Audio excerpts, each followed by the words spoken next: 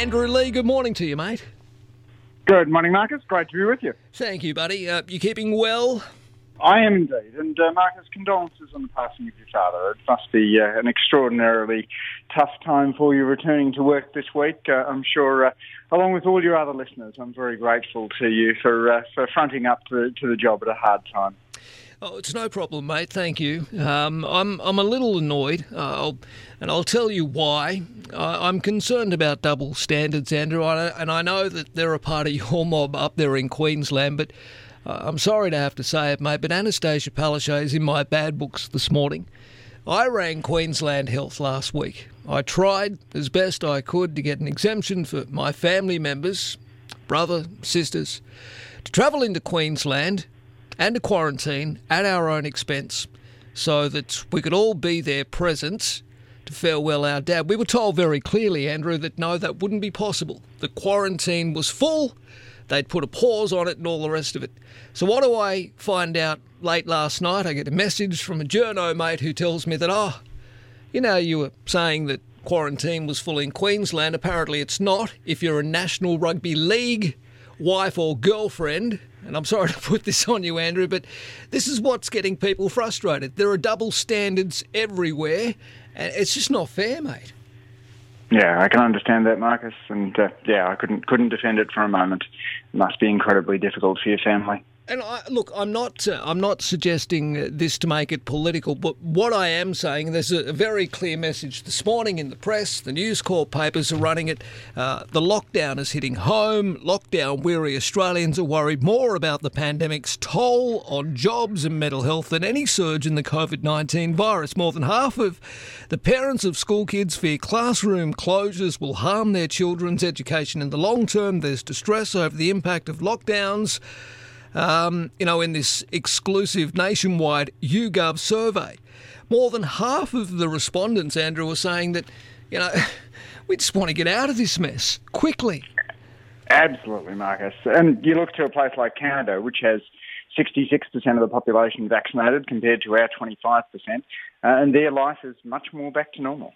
It really is about those vaccination rates, and because we signed so few deals and started so late, we are behind most of the advanced world in vaccination. And that's true also if you look at young people. I mean, that's America and Canada started vaccinating 12 to 15-year-olds back in May. Yeah. Australia is yet to sort out what's going on with the vaccination of young Australians. So this is really, the fault of the Prime Minister, fundamentally. These are Scott Morrison's lockdowns, because it's Scott Morrison's failures on vaccines and quarantines that got us into this mess. And it wasn't like we didn't have time to prepare.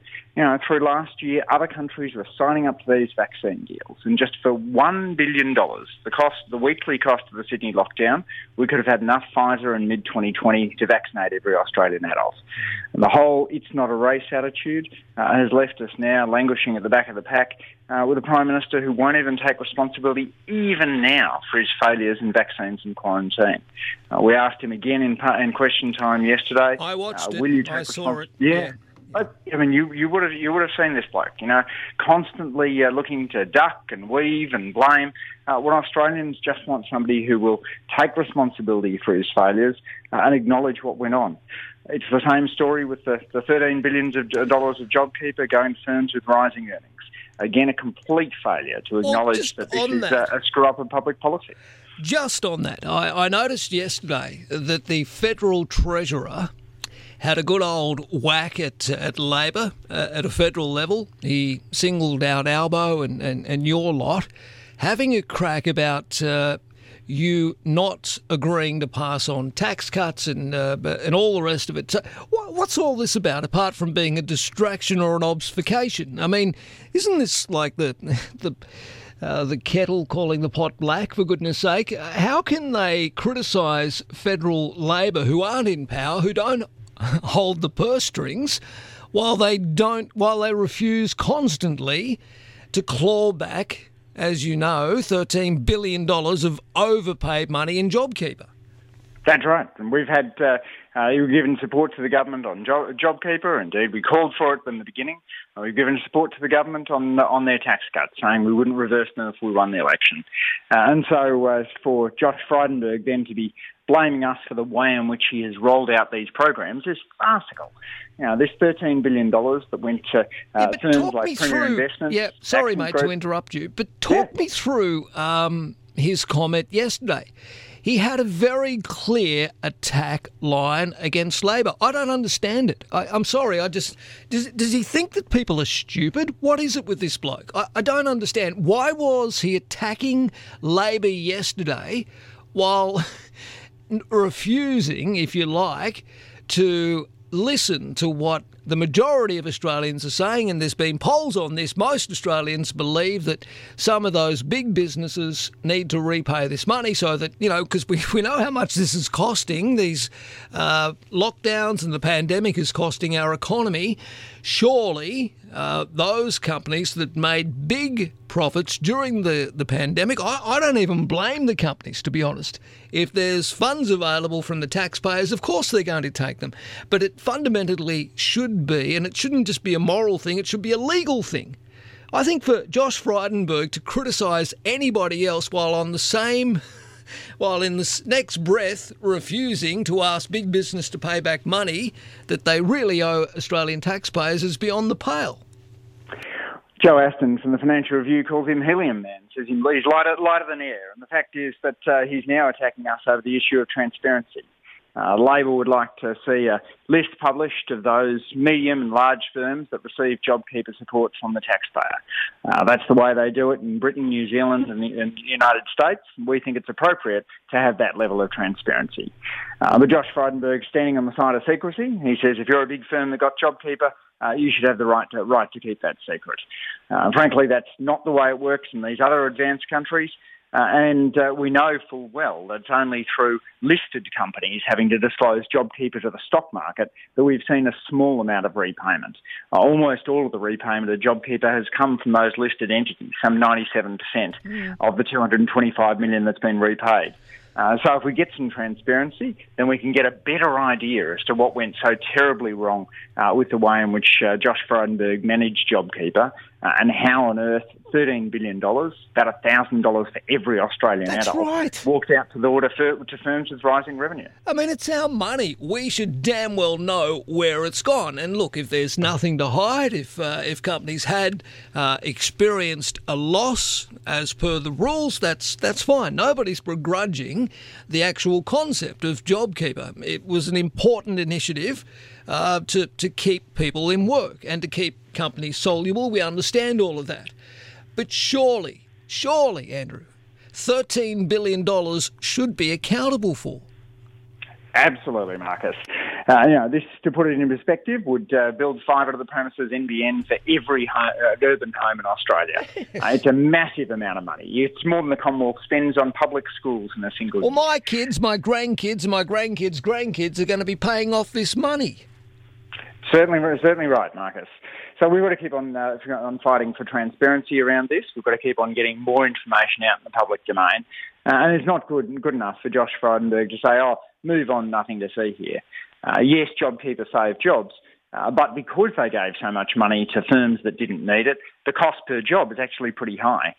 For every job for a year saved, the cost is somewhere between $150,000 and $200,000, which is well above the average wage. Yeah. You've got to ask yourself, is it really a bargain to be saving jobs at that cost? Given that they sprayed so much money around on firms that didn't need it, money that didn't save jobs, they ended up driving up the cost massively. Well, maybe they thought they did need it at the beginning, and that's fine. That's what the program was for. But there should have been, in black and white, a requirement for these firms to repay the money back to Australian taxpayers if they had done well out of the pandemic, rather than paying dividends and paying massive bonuses to corporate bigwigs. I mean, that really... And then, of course, as we've learned in the last few weeks, chasing up small debts, minuscule debts in comparison to average taxpayers, burdened with lockdown, burdened with other, cost of living expenses and having to deal with the pandemic. They're being chased for any overpayments by Centrelink, but not the big business sector of the country. Absolutely, Marcus. I asked about Jan Rabi, a pensioner who's being chased because the part-time school job she did earned her some JobKeeper, and so she's now being asked to pay back Centrelink. I asked yesterday in the Parliament about the people under lockdown in Sydney and Melbourne who are being chased for historic childcare debts by the government. Yet they're not saying anything to the billionaires, the 11 billionaires who benefited substantially out of JobKeeper because they had shares in firms with rising revenue.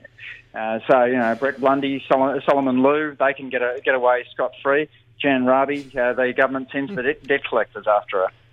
Yeah, or get away Josh free, if you like. I don't know. Mate, look, again, I'm being very careful. I'm promising myself I'm trying to be apolitical about this. And I'll be honest, if it was Labor in power, I'd still be screaming. There needs to be accountability of public money. $13 billion is a hell of a lot of money. And that's why the Financial Review back page for the last 2 days running has been excoriating on Josh Frydenberg. Now, this is the business paper of record, but it's clearly had a gutful the way in which the Treasurer has mismanaged this. A poll over the weekend said only 9% of the population support the government's view that large firms shouldn't be asked to repay JobKeeper if they had rising revenue. Just 9%. So this is clearly an issue that cuts across party lines, as you say, Marcus. I've had plenty of coalition people, plenty of business people come up to me and say, keep on the campaign. They did the right thing during the pandemic. And for those who didn't do the right thing, they need to be held to account.